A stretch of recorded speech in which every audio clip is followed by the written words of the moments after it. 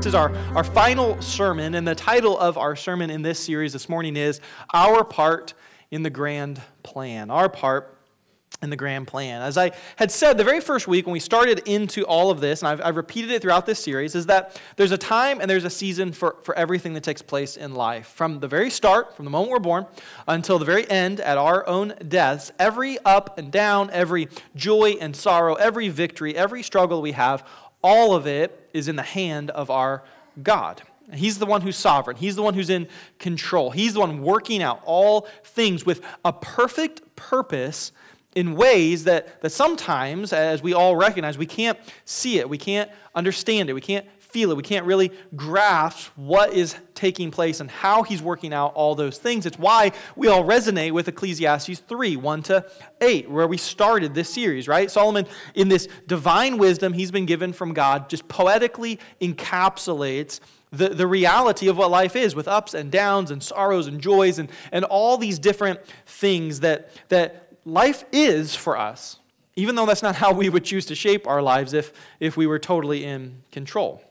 And I want us to go back to Ecclesiastes 3 this morning. So if you have your Bible, you can go there, back to Ecclesiastes chapter 3. We looked at 1-8 in the first sermon in this series, and now we're going to pick up from verse 9 and look at what Solomon says following those rather famous verses. Solomon looks at the work of life. He looks at the busyness of life. He looks at all the toil that life has in it. And he says this in chapter 3, verses 9 and 10. So what gain has the worker for his toil?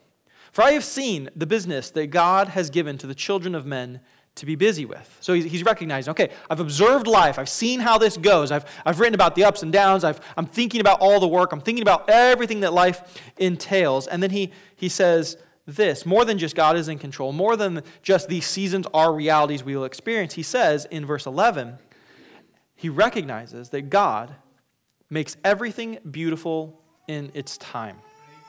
Now, it's a really interesting, I think a profound statement of faith on the part of Solomon, who's observing the reality of life. He's not sitting back and going, my life's been pretty good. I've been really blessed. I've got some good things going. He says, I have seen life, the reality of life, with all the ups, all the downs, all the sorrows, all the hardships. And yet, he says this statement of faith, that God makes everything beautiful in its time. And I want us as a people to get that. I want us to lean into that and kind of press that into our souls. I want us to know that God's sovereign control over all things is a beautiful truth. See, it's not the natural response that many of us want to have when we think about the reality of this world. Like the human heart is not naturally drawn to seeing that truth as a beautiful thing. Because so many people, even many who claim to be Christians, struggle to get past the natural tendencies of pride and of self-absorption and the ever-present here in the West emphasis that we have on individualism.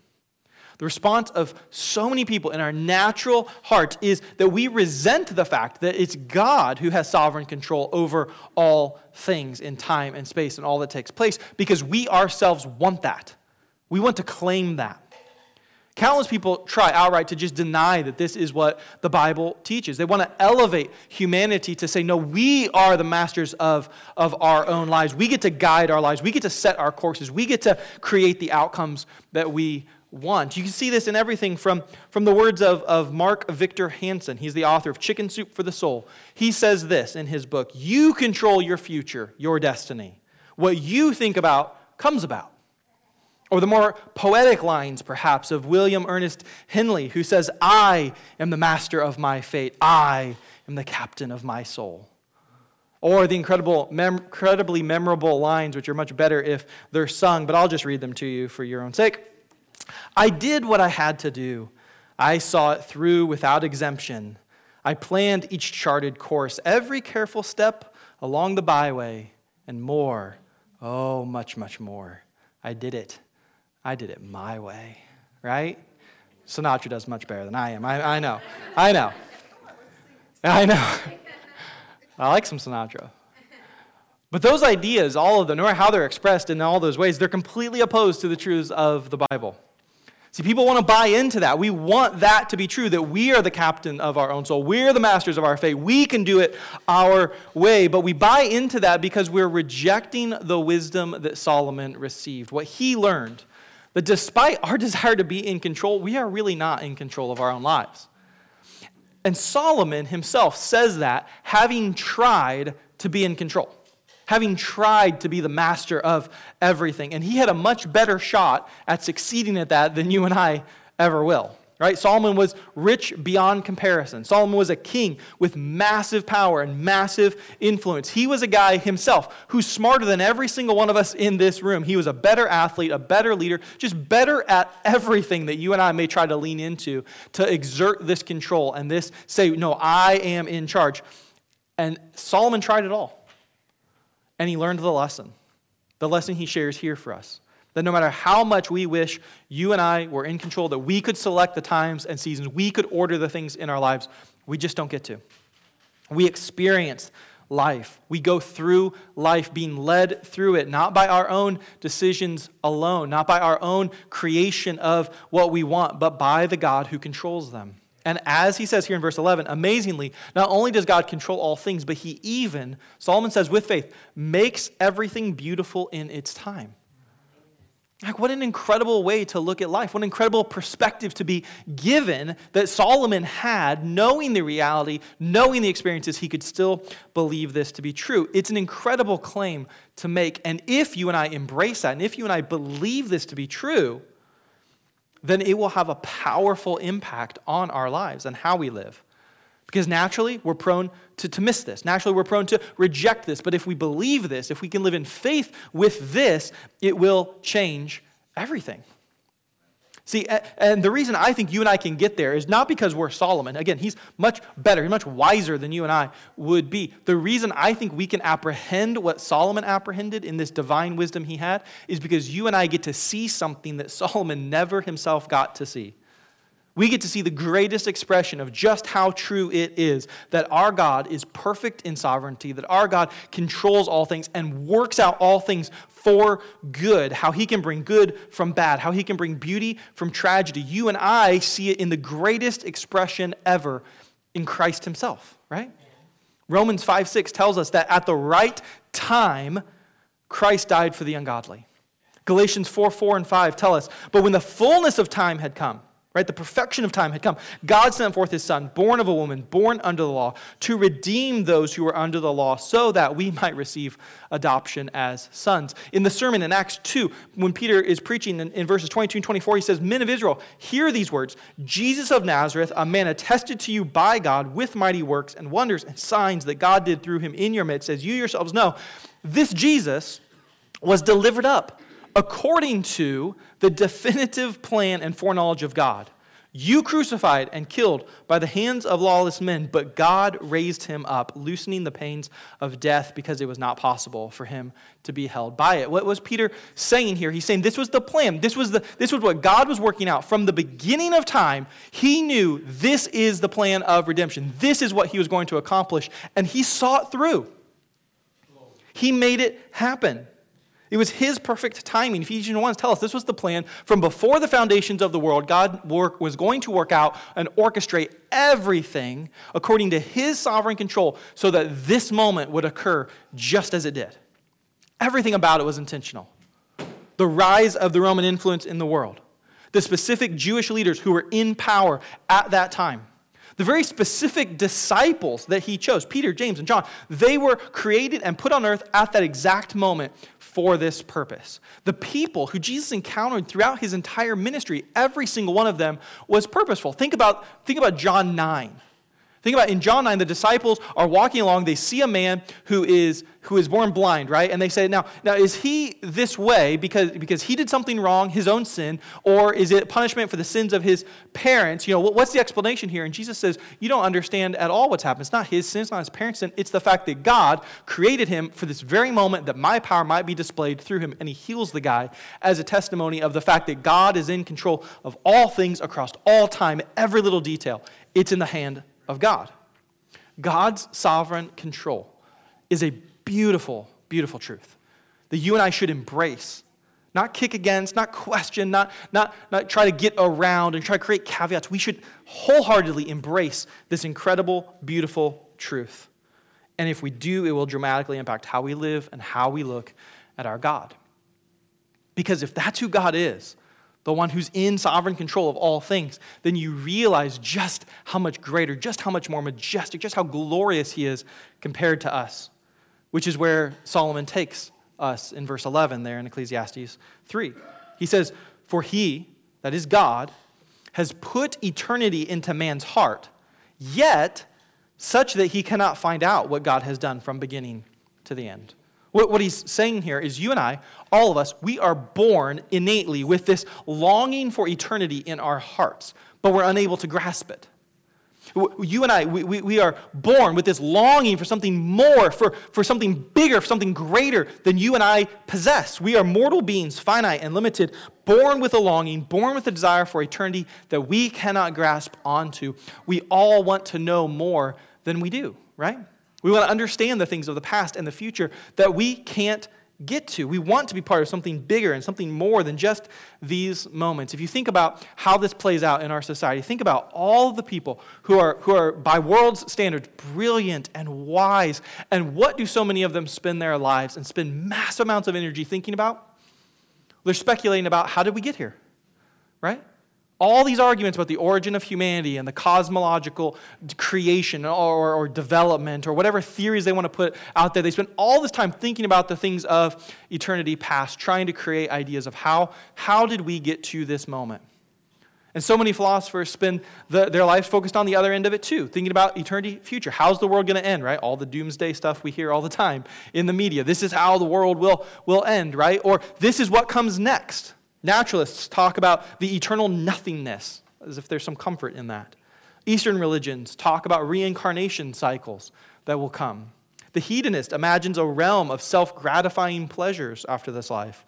And even Christians can get caught up in this, right? How many books do we have that are created and written up as fantasies and speculation stories about what is to come in the life after this and what it's going to be like? And yet Solomon, the wisest man who ever lives, says all of that stems from the fact that you and I are created by God with eternity placed in our hearts, yet restrained from being able to know what God has done from beginning to the end. We don't have this capacity. We simply cannot know these things apart from the revelation of the one who himself is the beginning and the end, the one who is there at the start of the cosmos, the one who will be there in eternity future. If he tells us what it is like, then we can know. But you and I, on our own, in our limited nature, cannot grasp those things. That's what Solomon's saying. No matter how smart the PhD holder is creating the theory, to know what took place in the past like that, to know what will happen in the future to come, only can be grasped by revelation. So any theory, anything that we come up with, no matter how smart the person is, that doesn't accept and hold to the revelation of the one who's there at the beginning and there at the end, will be wrong. It will be wrong. You and I have an innate longing for eternity, but we cannot grasp it as mortal beings unless the one who is there reveals it. So, you and I are limited. We are finite. We are these vapors that exist for these short moments. We long to be more than we are. And how does knowing that, how does recognizing who we are and contrasting us with the sovereign one who is supreme over all things, who's not limited by our constraints of power or knowledge, what does that mean for us? What's our response to be? Is it just a depressing description of our limits? I don't think so. I think what Solomon is revealing to us in a text like this is not something that's designed to leave us in negative frustration. Look how little we are. Look how little we know, how little we actually control. I think what he's aiming to do for us is reveal to us the motivation, the solution that can cause us to live in joy and celebration as we look to the one who the Bible tells us is the beginning and the end, the Alpha, the Omega, the Lord, the God, the King over all things. It's designed, as we even prayed this morning, to help us look up and look beyond this life and the things of this life. Solomon sees that God's sovereignty is a good thing. It's a beautiful thing, a beautiful truth to be embraced. That's why he says, this God makes everything beautiful in its time, and then continues with this in verses 12 and 13.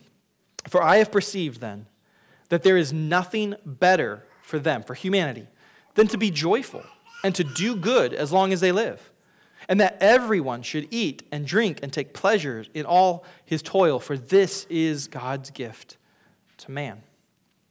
Like you see where he goes here?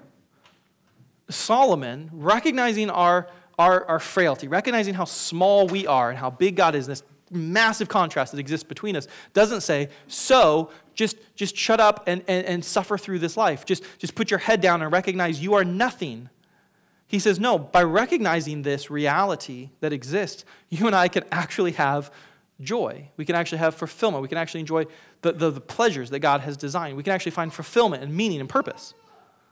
Right? God's sovereignty and his control, and that we are subject to him, doesn't lead to drudgery or to depression or to frivolity or licentiousness. It leads to a very real and proper response that God intends for us to have joy, to do good, and to take pleasure in everything that he gives to us, from the food and drink that we have to the very work that we do with the majority of the time of our lives.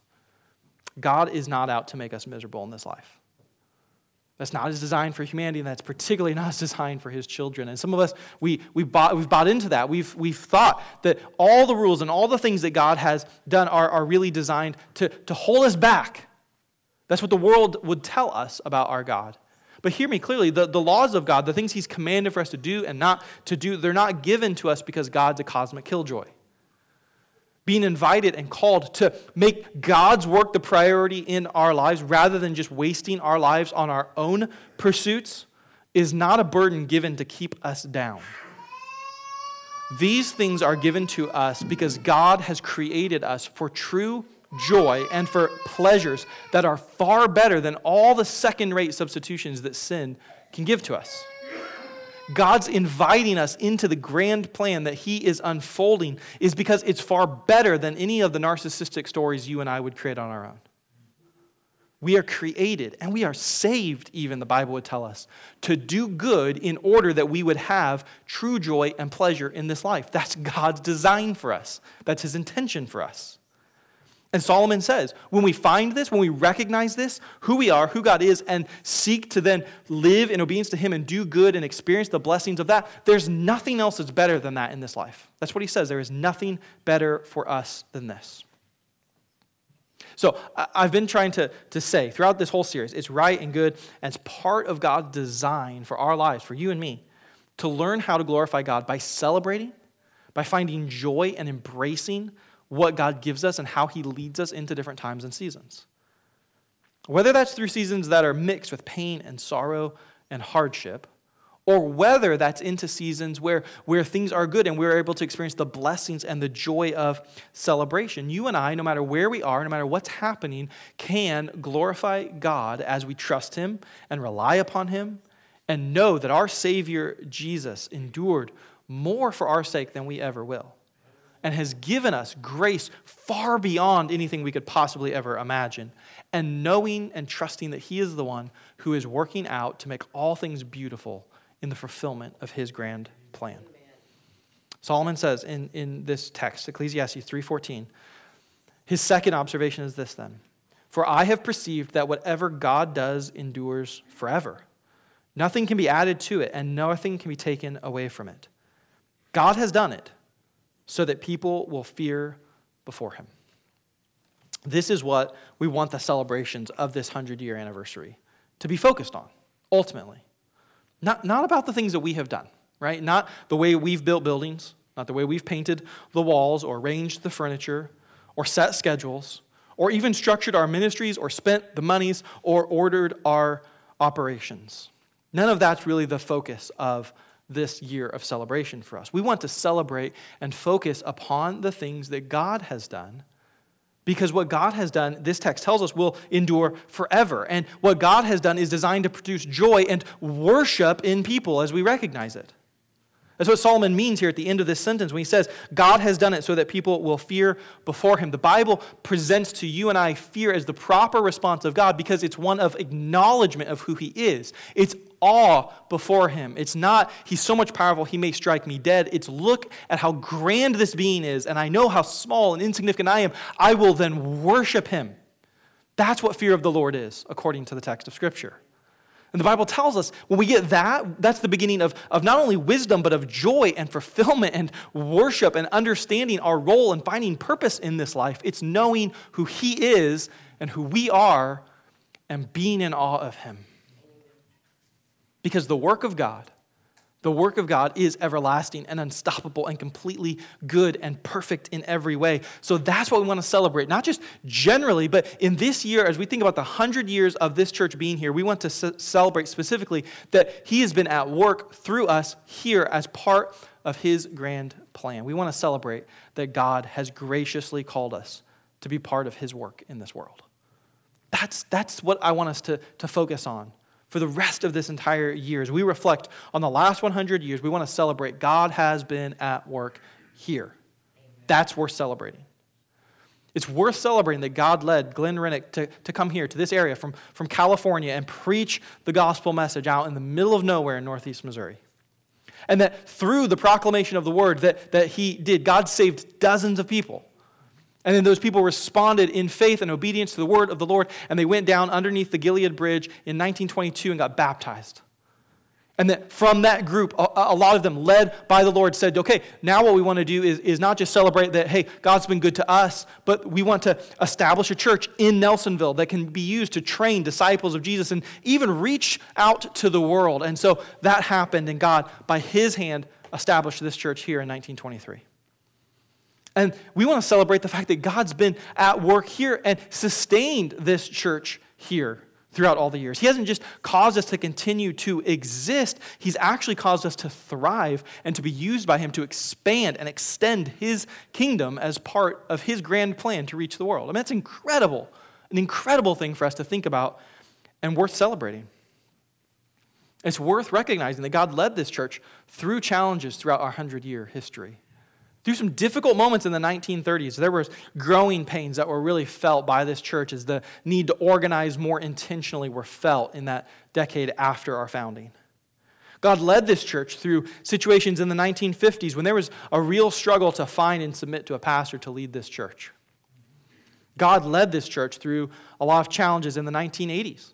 When the finances were so tight that bills were not getting paid on time, and sometimes the decision was made on a monthly basis, what do we pay and what do we hold on to and hope they won't turn off? God led this church through a struggle in the early 1990s with a difficult pastoral transition. Then God did that again in the early 2000s.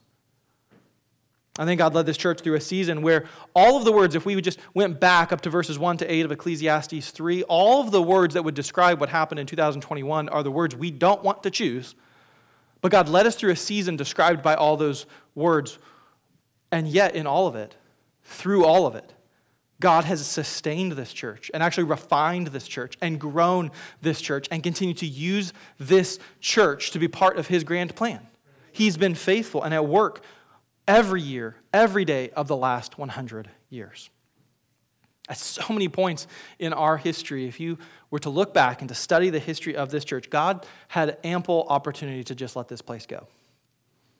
This location could have gone the way so many other properties around here have gone. And today, the building could just be sitting here, derelict and falling apart, instead of being used as a place of worship and spiritual life as it is this morning. Or even worse, in an even worse judgment, God could have withdrawn His blessing from this place at multiple points throughout the years. And today, while the lights could still be on, this could be nothing more than just a social club people come to feel good about themselves. But God has not done that.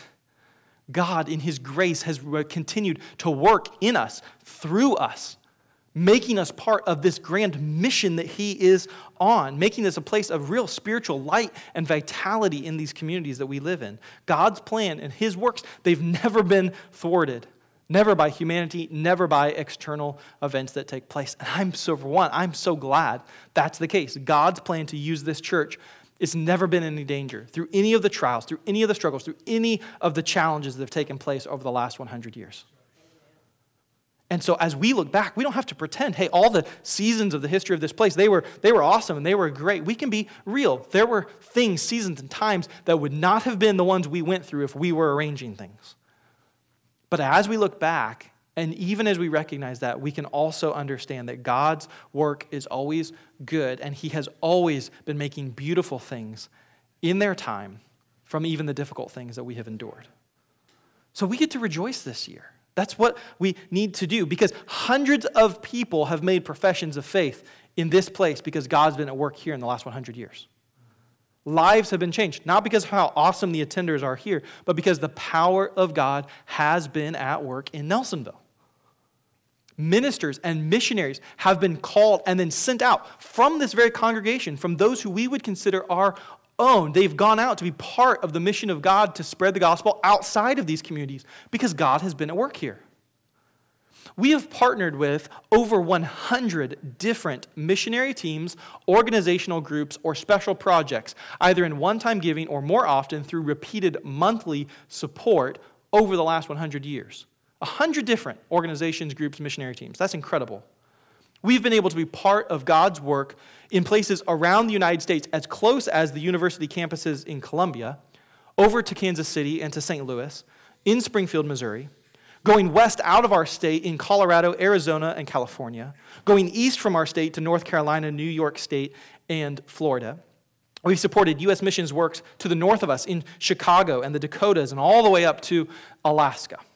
Going south, we have been partners on projects in Texas and Louisiana and Georgia over the last 100 years. Looking globally, we have partnered with missionaries in Portugal, Spain, France, Germany, Poland, Ukraine, the Republic of Georgia, Azerbaijan, Afghanistan, Pakistan, India, China, the Philippines, Indonesia, and Papua New Guinea. We've supported missionary works in Ivory Coast, Senegal, Rwanda, Uganda, Tanzania, Zambia, Zimbabwe, Botswana, and South Africa on that continent. We've been partners with missionaries and missions works in Mexico, Haiti, El Salvador, Costa Rica, Venezuela, Colombia, Ecuador, Bolivia, Chile, the Caribbean islands, and of course, Guatemala. I mean, that's a huge list of places you and I have been able to impact, be partners with the work of God going on there from right here.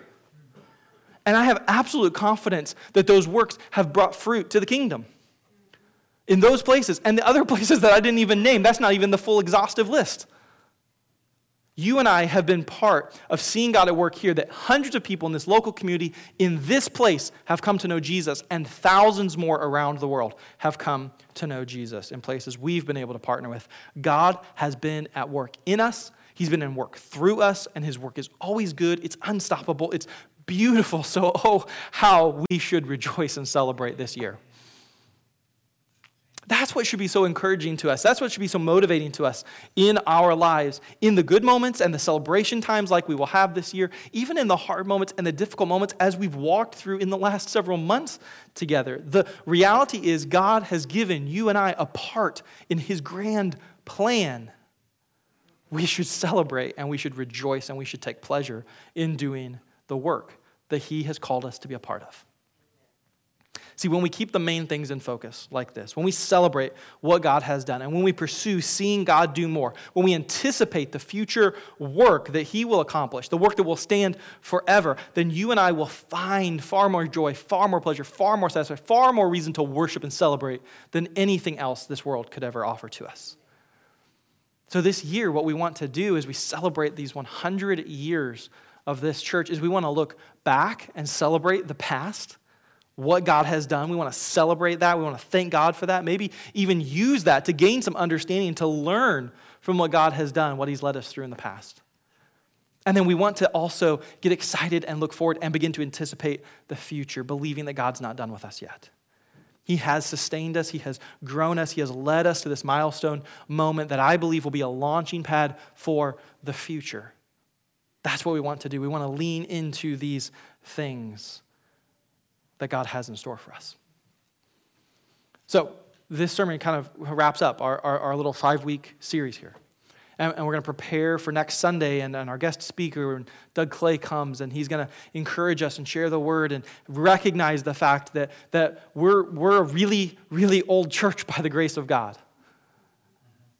I did a little research project working with the national office and the district office, trying to locate all of the founding dates, the starting dates of churches in our northern Missouri district. And I'm waiting to hear back from a few that we didn't have data on in either of those two offices. But what it looks like right now is we're probably the 4th, maybe the 5th oldest church in northern Missouri. That's a pretty incredible thing. We're founded in 1923. The movement only started a few years before that. I mean, we have been part of this thing for a really long time, and God's been at work through us for a really, really long time. And so we're going to celebrate that. We're going to rejoice in that. We're going to believe that his faithfulness over 100 years certainly gives us every confidence to believe in his faithfulness in the years to come as we anticipate the future. So this morning, let's take a few minutes in our response time. We're going to sing together, and I want us to just step into this moment, recognizing God's sovereignty and his control over all things is what the Bible clearly teaches, and not just teaches it, but gives it to us as a beautiful truth. And so we should praise him for the work that he has done that stands forever and ever. And we should thank him for the gifts of joy and celebration and satisfaction that he gives us when we recognize his sovereignty and when we come to trust in him. And we should worship him because he is the one who sent his son at the perfect time, nearly 2,000 years ago, to redeem and save his people so that you and I, in this moment placed here by God's sovereign hand, can have the joy of knowing Jesus and what he has done for us and be part of what he is doing still in this world. So let's express our trust and our faith and ask him to motivate our hearts this morning so that you and I, when we walk out of this room in a few minutes from now, we would go with deeper affection for him, deeper motivation to take action, to anticipate the future and be part of what God is doing in this world around us. Would you stand? You're invited to the altars if you want to come and pray, but let's worship and let's respond to who God is and what he's done. And let's anticipate being part of something great in the future as well.